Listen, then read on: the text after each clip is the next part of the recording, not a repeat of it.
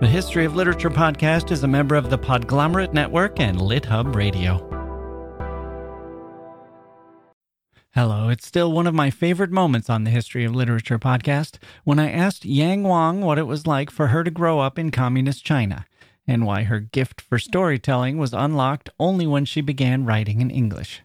She didn't trust her mind in Chinese, she said. The oppression of a people forced to write in an oblique, coded language had affected the way she thought.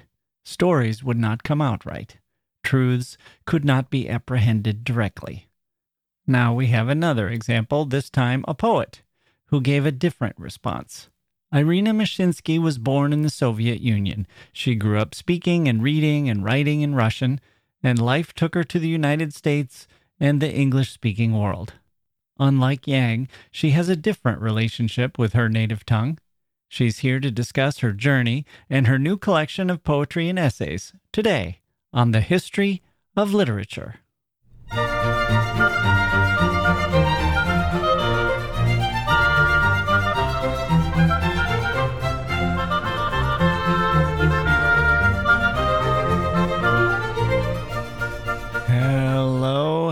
Hello, everyone. I'm Jack Wilson, your host. Glad you joined us today. I'm doing this episode a little ahead of time since I'm traveling this week. Just a quick trip on the way to pick up my beloved eldest and go to visit my parents, his grandparents, so they can see what a fine young man he's become. It seems like only yesterday that I was hauling him there in his swaddling clothes to show them that he could now focus his eyes and hold his head upright. Life moves quickly. Life moves quickly and unpredictably. Irina Mashinski is an American writer, poet, essayist, teacher, and translator. She's the author of 11 books of poetry and essays in Russian, and she's the co-editor of the Penguin Book of Russian Poetry, among many other publications and interests and endeavors. I really enjoyed talking to her, and her book, The Naked World, is wonderful. Here's a quote from poet Ilya Kaminsky. Quote, "The Naked World is a magical book, a story of 4 generations of one family, told through poems and cut through with accounts of Stalin's Great Terror of the 30s, wide-ranging meditations, and flashes of childhood memories from the thaw of the 60s and the post-thaw 70s." End quote. Irina is going to read some of that to us as part of our talk. But some literary news before we begin. Gabriel Garcia Marquez has overtaken Miguel de Cervantes to become the most translated Spanish-language writer of the century so far. Cervantes and his Don Quixote held that status for 80 years, apparently, and now it's Gabo. Very interesting. They've tracked this since 1950, apparently. Here's a great literary phrase I wasn't aware of. They chose 1950 as the start date because they wanted to take advantage of the numerous translations that came out in the 1960s and 70s, which is when Garcia Marquez, Mario Vargas Llosa, Carlos Fuentes, Julio Cortázar, and others broke through into international fame. That phenomenon, I was aware of the phenomenon, but not of the phrase for it. Apparently, it is known as El Boom. How great is that? El Boom. Actually, Cervantes is now in 5th place in this century. He's still number 1 over the period of 80 years, which makes sense why he would slide in more recent years. People already own Cervantes. He's widely available. You don't need a lot of new translations. More recent authors have an advantage in that sense. Their works are just coming out. They're winning prizes. People are catching up. If you're interested, the top 10 writers, this is a look at translations that were made into 10 different languages from Spanish into 10 different languages just between 2000 and 2021. Top 10, Garcia Marquez, number 1. Isabel Allende is number 2. I think we're overdue for an episode on her, by the way. Fantastic writer. 3, Jorge Luis Borges. 4, Mario Vargas Llosa. 5, Cervantes. Pretty impressive to finish 5th on this list, actually. He's Shakespearean in reach and longevity. 6 is Carlos Ruiz Zafón. 7 is Arturo Pérez Reverte. 8 is Luis Sepulveda. Hope I'm pronouncing all these correctly. 9, I'm more comfortable with the pronunciation, Roberto Bolaño, one of Mike's favorites. And 10, Speaking of Mike's favorites, Javier Marias. We've done episodes on both of those authors, thanks to Mike. Things change if you look at individual languages, of course. In Italy, Manuel Vasquez Montalban makes the list, thanks no doubt in large part to Andrea Camilleri, who named his detective Inspector Montalbano in honor of that writer. Led to a little surge in interest in Manuel. You might have noticed Federico Garcia Lorca and Pablo Neruda were not on the list. Well, those two are on the list of most translated Spanish language authors of the last 80 years, but they have not been translated enough recently to make the top 10. The study also looked at women authors, where we have a few of our familiar names, including Sister Juana Inés de la Cruz, who came in at 8th. We have an episode on her in our archives. One other note, Julio Cortázar was not on any of the lists, although he was part of El Boom. I've probably betrayed my age a bit in past discussions.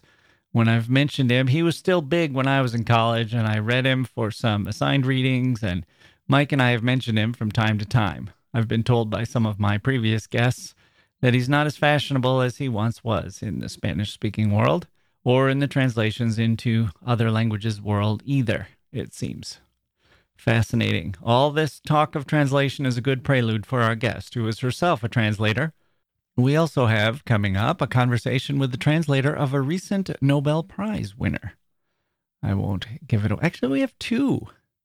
I won't give them away yet, but the one I've spoken with so far is wonderful. A delight to talk to, as was today's guest.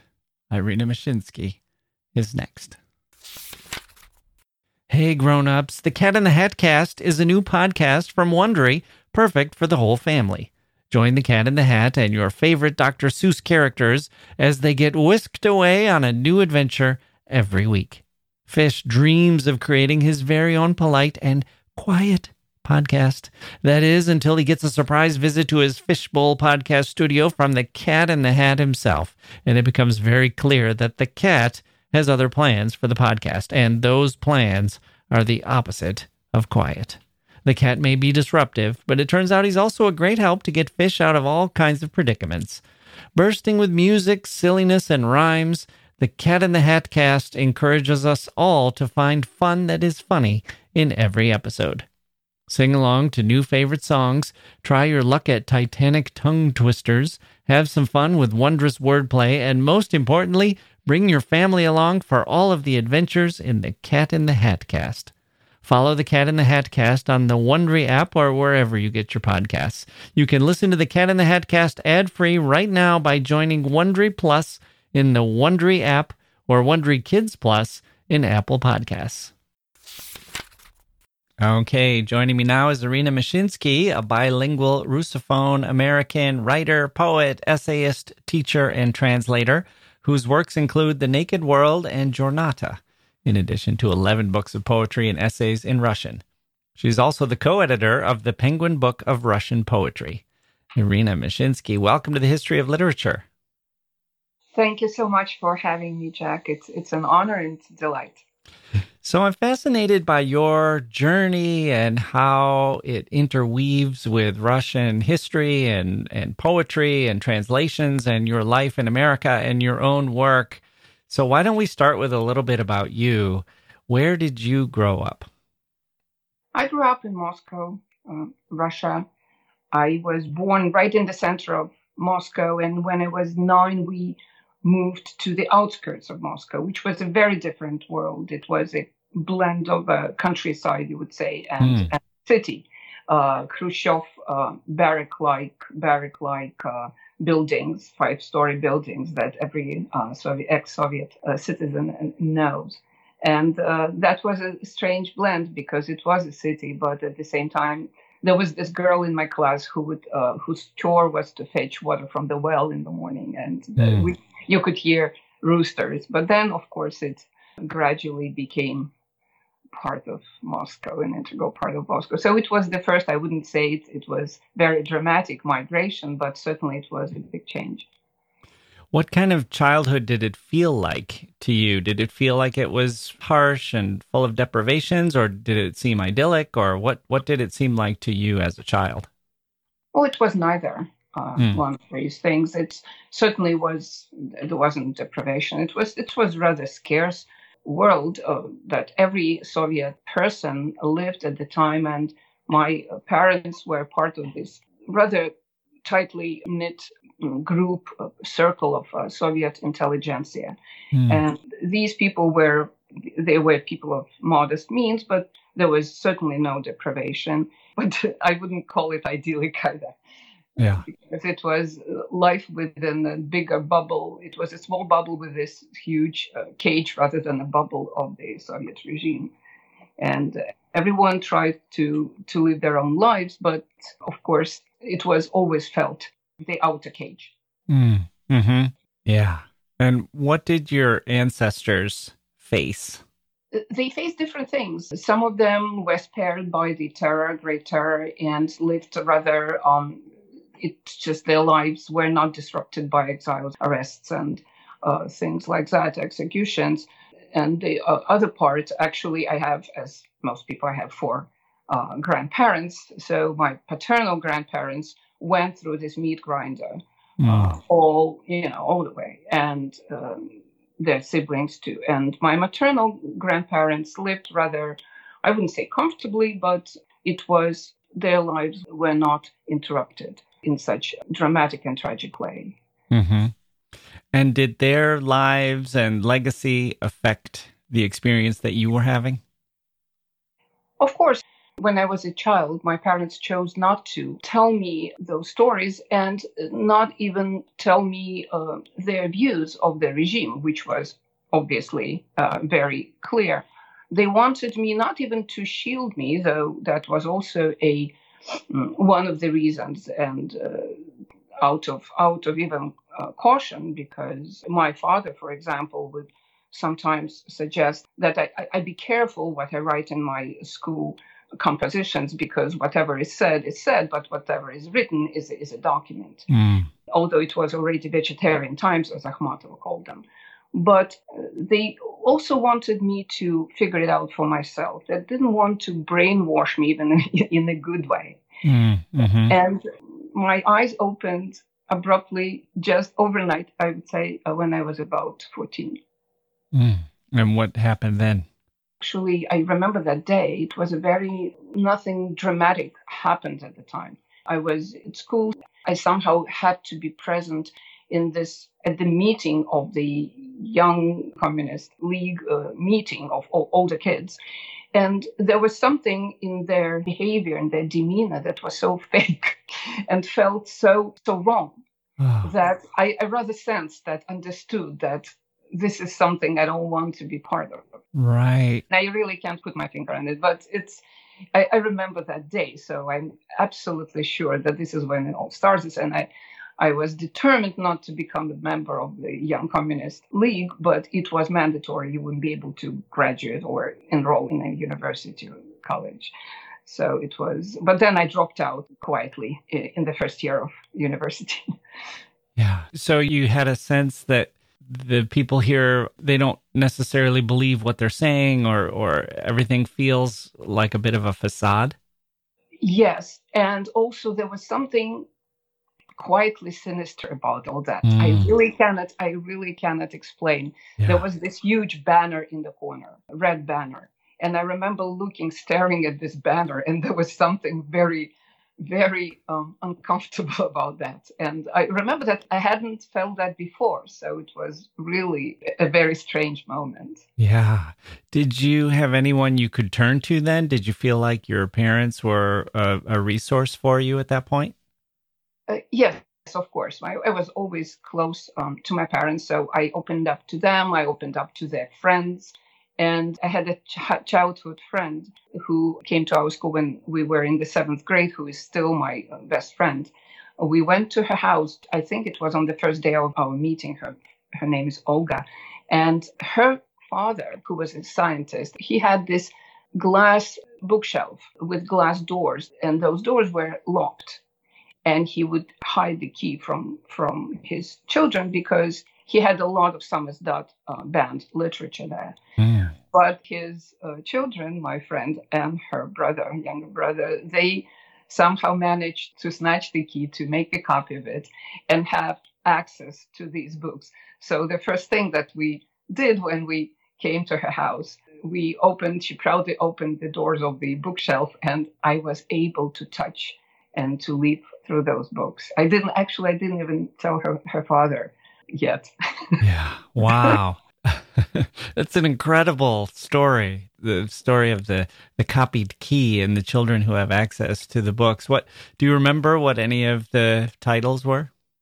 Well, of course, I don't remember the title. I do remember there was Solzhenitsyn there, and in more than one titles. There was, of course, the Gulag Archipelago there. I think there was Cancer Ward. But of course, my memory is muddled here because I remember my parents reading those books. It was like a walking library. I was already probably in the 8th grade or 9th grade, maybe a little bit younger. But I do remember my parents at night, spending the night between two work days. They had to go to work in the morning, but they would spend the night reading a book that was they would borrow for one night. And that was a Tamizdat book. You know, Tamizdat is published there.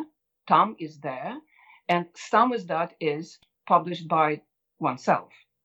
So it's self-publishing, Samizdat, and Tamizdat is published there. So it was one of those books smuggled from Tamizdat, from abroad. Always copied in many, many copies, blind copies, as we would call them, very light font, not Xeroxes. Xeroxes were out of reach for rich citizens, but they were banned. But photocopies, so sometimes, for example, the first time I read Nabokov, I read the photocopy. So I would have to literally hold with my two hands each page so it doesn't roll. You know how photo paper tends to roll, become a roll. So I would hold it press very strongly to keep it flat. And I remember them reading Cancer Ward. I do remember the title In the First Circle, another novel by Solzhenitsyn. But there was also Animal Farm, which I remember clearly that they were reading Animal Farm, of course, in the Russian translation. Yeah. Right. So what books were you allowed to read, especially in terms of literature, in terms of novels or poetry or short stories? Did you have an experience with literature before you were 14? Oh, yes. Again, my parents had a rather small library. It was rather a family book than a collection. Their bookshelf, I remember every book binding there, where it was. So it was a very intimate collection, very well, carefully chosen. Some of them were from my mom's, for example, youth or teen years, even with her inscription. I was exposed to that. They both were lovers of literature. My mom loved poetry and literature in general, but especially poetry. My father, who was an architect, he had great knowledge of everything that had to do with visual arts, but he was also a lover of literature, but more like a connoisseur. And my mom knew it maybe a little bit. Their tastes different. But myself, my first experience with the effect that a book can have was when I was 6. I taught myself to read when I was about 4 or 5. Just playing with wooden blocks. And I was an introvert, always by myself, until I was 5. And when I was 6, I was admitted to Children's Hospital, and they thought that I had an infectious, I don't remember what it was, but it was something infectious. And they put me in this solitary room, which is called a box. In Russian, with glass walls, interestingly, and the door that opened right into the street of the summer Moscow. And some Moscows in summer are lovely. It's hard to imagine now, but they were at least. And my parents and grandparents would bring me books, and one of the books was Yershov, Pyotr Yershov, who was a younger contemporary of Pushkin, magic fairy tale poem. the little hem-backed horse. And it's a masterpiece. Pushkin said that after he read it, and Yeshov wrote it when he was 19. And Pushkin said when he read it that he would not write any more magic tales anymore because he couldn't do better than Yeshov did. There were a few lines. I do remember those lines, of course. Everybody does. There are magic lines in that poem that had this strange effect on me. I couldn't understand what it was. It was certainly mesmerizing, but it was something about a physical impact of those two lines, their rhythm, their texture, that had such a strong effect on me that I kept rereading it, trying to understand why these two simple lines, they produced this strange, almost electric effect. And I guess the rest just followed. I was looking for this kind of things in books and in poetry especially, and probably subconsciously or later consciously tried to produce or reproduce some kind of a similar effect on a fantasy reader. Yeah. Do you remember when you started writing poetry? More or less at the same time. Well, I wouldn't call it poetry, of course, but those were rhyme lines about that time, 5, 6. Yeah, right. And what were you writing about at that age? Oh, anything, anything. Birds, some more imaginary things then. Yeah, right.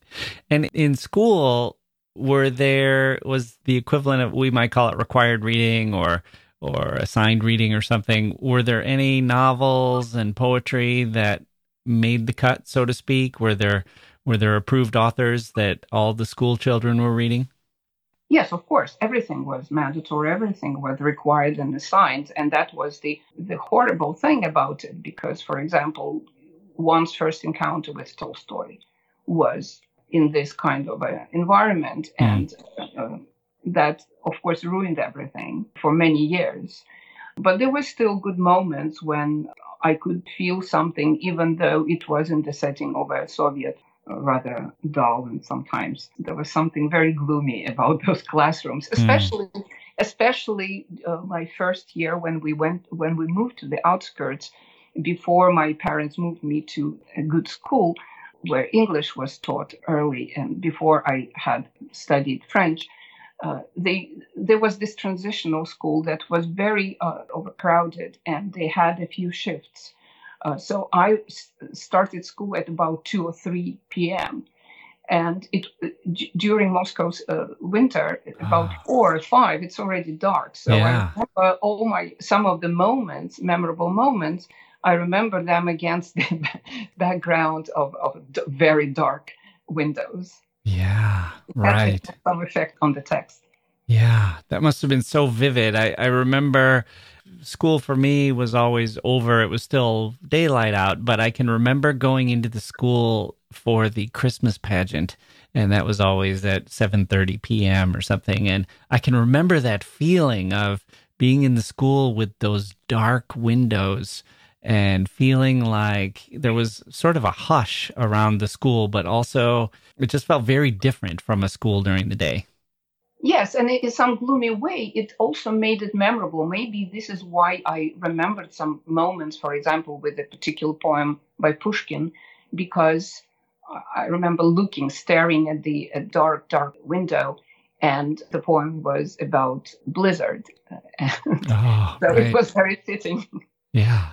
Did you have a group of fellow poets and people who were interested in poetry, or did you feel like this was something you had sort of by yourself? It was rather a private part of my life, and I'm by temperament, I'm not a group person, I'm not a studio person. However, in the early 80s, I did join a studio, but I wouldn't say that the members of that group, it was an underground group, of course. They were from different professions, and they were all interested in literature, but more so even in the history of culture. Our the teacher, so to speak, the person who led the studio, gave lectures on the history of culture, different culture, not the Russian culture even. So that was, but of course, literature was a big part of it. How dangerous was it to have to attend meetings like that? Well, I was summoned to the regional party committee. But it was not dangerous, but we kept moving. We had to change location all the time and ended up in someone's apartment somewhere in the outskirts of Moscow, or sometimes in some little regional local library. So we did move, but it wasn't dangerous. It wasn't that we were in danger of being arrested. Right. So then you attended Moscow State University. You got a PhD there. What was your plan at that point? What did you expect your adult life was going to be like? Oh, I didn't expect anything. I don't, even now. I just go with the flow. It so happened that I did know that when I was in high school that I'm one of those. It's just probably innate. I don't know how it happens, but I'm one of those straight A students. So grade-wise, I was many things were open for me, but that only in theory, because as a Jew, most good doors were closed to me, just 100%. So I couldn't even dream of philological department of Moscow University. I couldn't dream of other good things. I didn't want to go to the literary institute. There is a literary institute in Moscow, still is, but it was very politicized, so I wouldn't even go there. But it so happened that I was good at math, and I would go to these math Olympics, and I wanted to go to a place where my exams would be in math, not in the history of the Communist Party, which would be the main exam for all humanitarian departments. Mm-hmm. But it also happened that in the ninth grade, I read this old German book on historical geology and just was very much taken with it. I fell under the spell of geomorphology and the history and the transformation that Earth as a planet goes through, and decided to study geography. And the chair that I got there by miracle, sheer miracle. I don't even know how it happened. That because it was also almost impossible to be enrolled in it for me. But I did get in and spent 8 years there.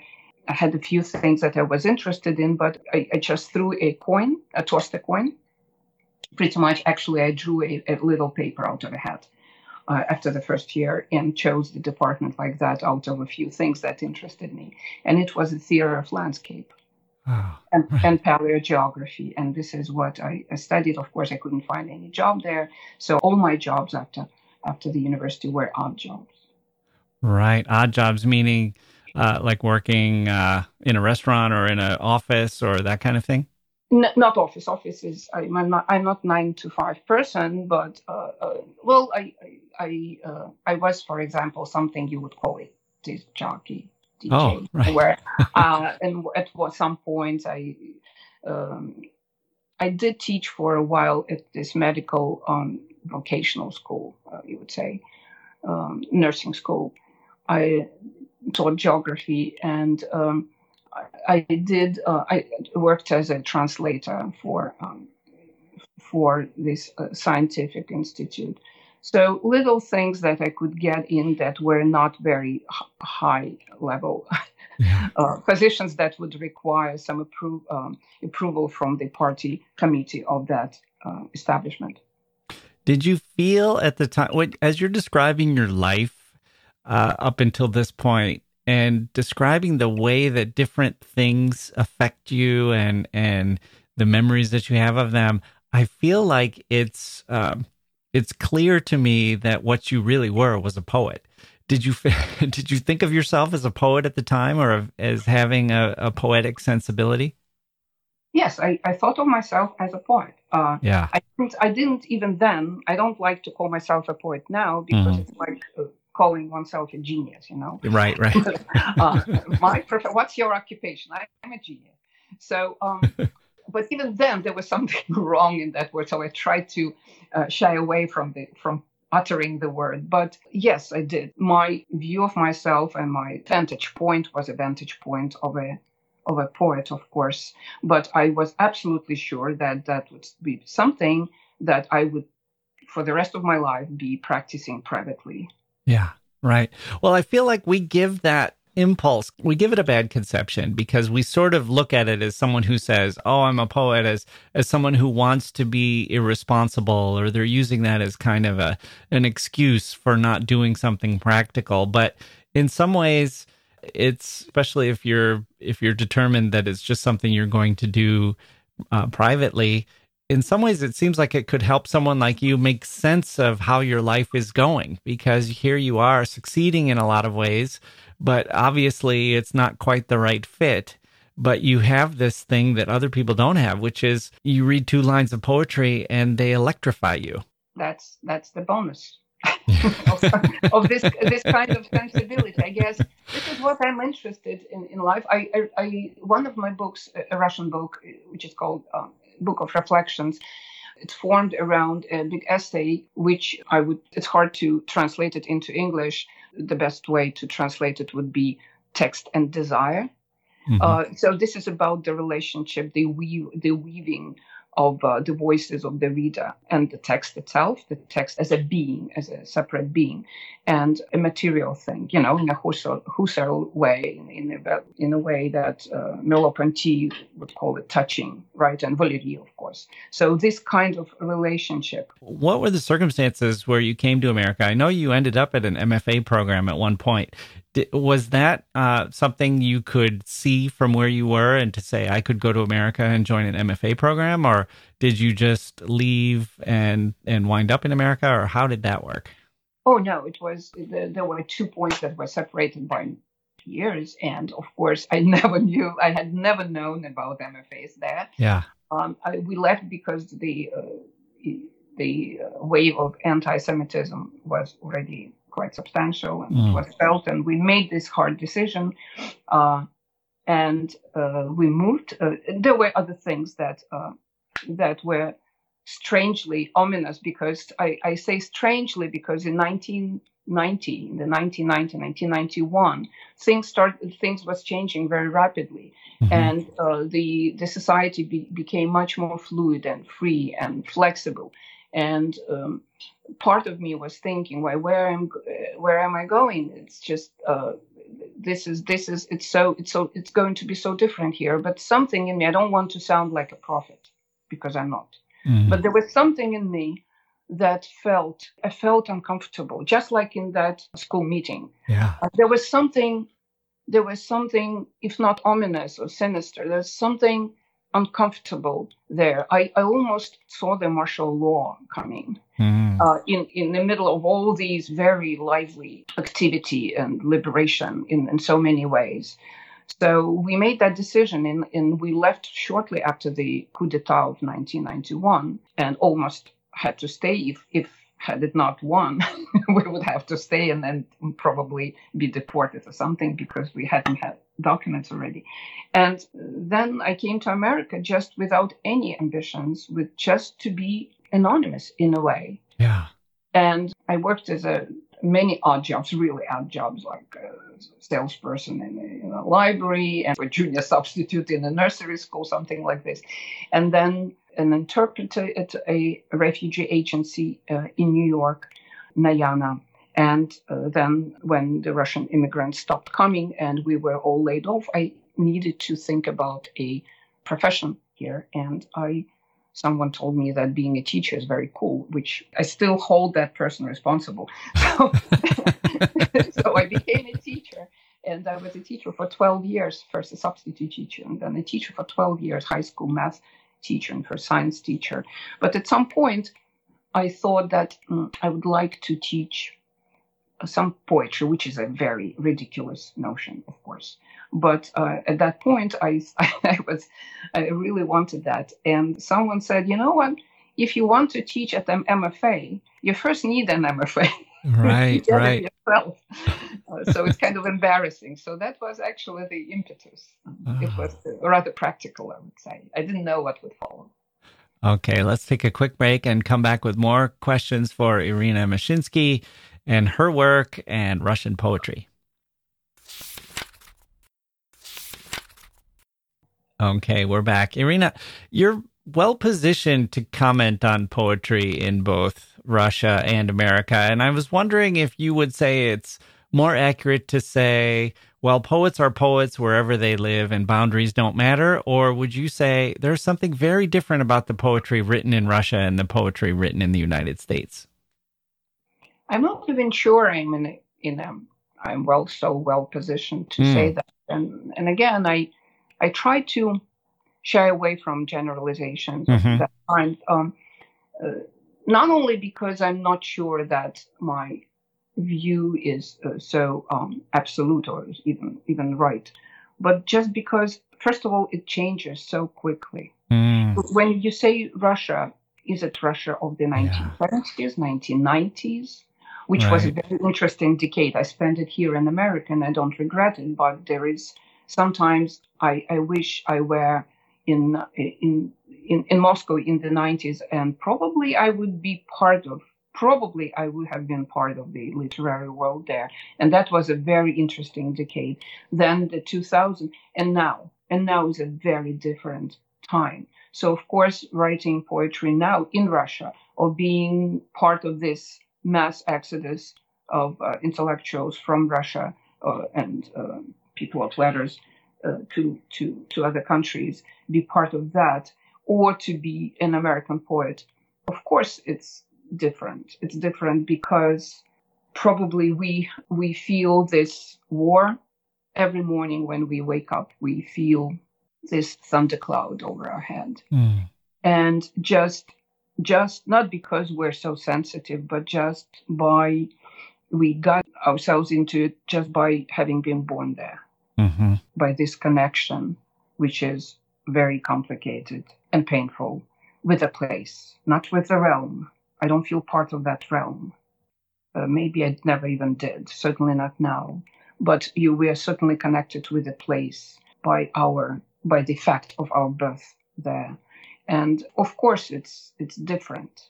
And do you write in both Russian and English, right? Yes. I'm pausing because when I say writing in English, it's a different process for me. Yeah. I would compare it. I try not to use metaphors, especially in such cases, but I think it's similar to walking in late dusk, late twilight, or even at night in English, for me to write in English, even with the moonlight, which makes it also maybe even more magic than for someone for whom the English is native language, the native mother tongue. And when I write in Russian, I just walk in broad daylight in the sunlight and see all the minute details and all the connections and all the allusions, which I, of course, I'm not that sensitive of when I write in English. You said that you try not to use metaphors for things like that, but I thought that was so beautiful. If I could use a metaphor like that, I don't think I would ever stop. Okay, thank you. When you're writing, there's such a burden of history and politics that's overlaid with your experience. Do you feel a freedom as a poet to explore what you want, or do you feel there are obligations and duties and restrictions that you have on what you can write about or what you should write about? Well, I'm a free person by nature. So no, I don't feel any restrictions in any way. I don't even think that I have any inner censorship, so to speak, inside me. There are certain tastes, and I view myself as a craftsman. And as a craftsman, that it also has to do with for example, seeing my father early in the morning rolling up his sleeves and by his draft desk, his architectural designs and so on. So I think craftsmen are free. Yeah. So you feel you're doing something similar when you sit down to write poetry, that you are putting together words in a way that fits a design or that kind of builds something, so to speak. Built, yes. Built or form. Maybe not sitting down, maybe walking rather. I compose in my head a lot. But in terms of obligation, or rather maybe some kind of responsibility, this book, The Naked World, of course, there was one of the impetuses was to not even to preserve, but to have these voices and their resilience and their dignity. I'm talking about my grandparents' generation, who went through all these terror with so much dignity and so much resilience. To write about it in a very matter-of-factly way, understated, without affect, the way they lived it. But this is a responsibility, especially now that the Memorial Society that had been active for 30 years, the Nobel Prize Society, by the way, is banned and closed, and all its property is seized by the government. The Memorial Society in Russia was researching the story of Gulag and trying to bring back every voice and every person, every name. So, of course, part of the impetus in The Naked World was to bring that back, to not let them fall into the oblivion. And this is not only about my people, my folks, my family. It's about all of them, about people like Varlam Shalamov, the great Russian writer and poet, by the way, Platonov. The best were silenced, the best were the victims. So that's our debt to them. And I feel this debt very strongly. The Naked World has a particular form of, it has short prose sections as well as poetry. Why did you choose to tell the story that way? Oh, Jack, I didn't choose. It so happened. Yeah. When I wasn't, so we're back at my MFA interesting period. And there, I'm not sure I want my mentors to know that, but I would choose poems to translate into English to give because we had to produce poetry there every semester. I chose the worst poems, the poems of mine that I really didn't care for, to translate into English, because the best I didn't even know what to do with them. So at the end, I had this collection, the graduation collection of poems, and it was not. I didn't feel that it was a book. It was still a collection of poems. And the years went by and people published their books, but I couldn't let go. And I was waiting for something. And then 14 years passed. And I already had a publisher on board. I already had a contract, and then had that contract extended for another year or two. And I still wasn't ready to publish that book of poems. Some of them were translations, some of them I wrote in English already. And then the pandemic came in 2020. I was here in this Pennsylvania house from which I'm talking to you right now. And it's a very thin-walled house. And it was a very cold spring, if you remember. So I was feeding the wood stove with the drafts of the prose that I started to write somehow. There, I was there for a month. And probably the reason I wrote that prose that I called for myself a tale, part of it was the story of my grandparents, Alexander and Alexandra, but more than that, I wrote that quickly because I would always run out of the Kingling. And I needed to quickly type up what I wrote on the loose leaves and use those drafts as Kinglings, because otherwise my firewood would be no use, right? So it was out of necessity. I ended up with some prose, and then I just started inserting fragments of that prose, which is still here unpublished. I used fragments from that prose as little light bulbs or street lights that illuminated those poems. And it suddenly started melting back with the text. The prose started taking shape, melted with the poems. And so the book was born very accidentally, I would say. Yeah. Could you share an example with us, with the listeners? Well, I can. A poem or prose? Why don't we start with a poem? Okay, so this is the voices, anonymous voices of different birds. Before dawn. A bird of glass, a bird with a scratched throat, a bird that tries to tell it all at once, a bird that turns its head when called, a bird that's pinned with hopes, a bird, oh, whoa, a bird that must be turned up louder, a tip-toed bird, a bird that types, a bird that strikes a match. Is that bird you? There are many birds there. Oh, there's multiple birds? In the evening, I strike a match and start my wood stove. Right? Yes, yeah. but they're all anonymous. They're all nameless, and one of the themes of the book is the nameless. Right. The nameless in our life. Right. It's a beautiful poem. I love it. I love the way that it kind of moves in and out from things that we would expect to be a bird and things that are clearly not. Thank you. And it's part of the first part, which is about my childhood, and I was born during the decade of the thaw, after Stalin, post-Stalinist thaw. So this is before dawn in many ways. Yeah. And how about a prose sample, just so the listeners can get a sense of what they might expect? This is the history of literature, right? So this is somehow connected with literature. Yeah. The Bronze Horseman. Natasha is the name of my mother. And the book is, by the way, dedicated to my parents and my 4 grandparents. The Bronze Horseman, many of your listeners, I'm sure, know that the famous narrative poem by Pushkin. And in the center, there is this statue of Peter the Great in St. Petersburg in the Senate Square, which got to be named Bronze Horseman after Pushkin, because Pushkin's poem is so popular. So here is the Bronze Horseman, but this one is a different Bronze Horseman. My mother began stuttering when she was 9, and the Germans bombed the train that was slowly taking her and her mother east to the Urals. They had just left Kiev, only a couple of weeks before it fell to the Nazis.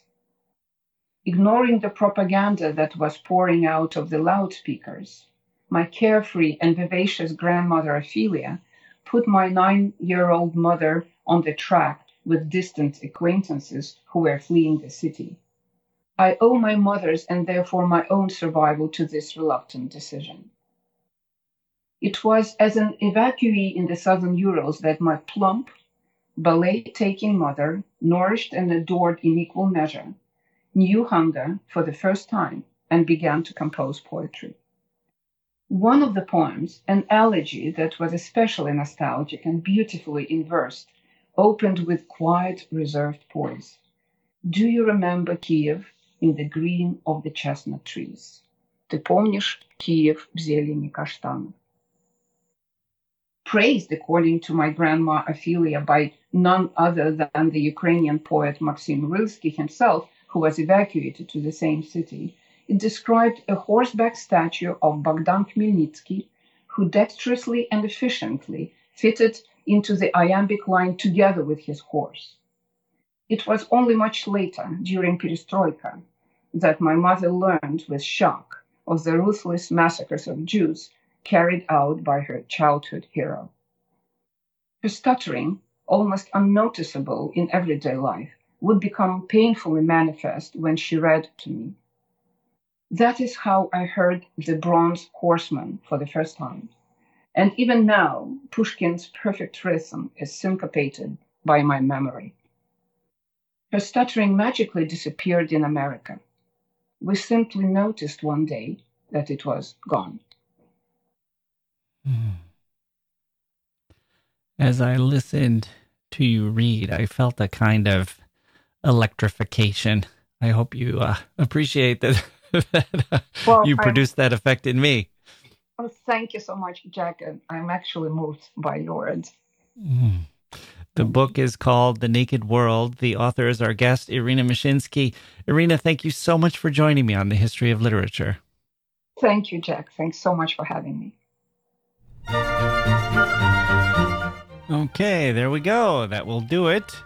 I felt inspired after talking to her. We can do it, people. We can all conquer new worlds and retain our humanity. We individuals have a lot of power if we follow the lead of strong people like Irina Mashinski. I learned a lot from that one, and I hope you enjoyed it as well. My thanks to Irina for joining me today.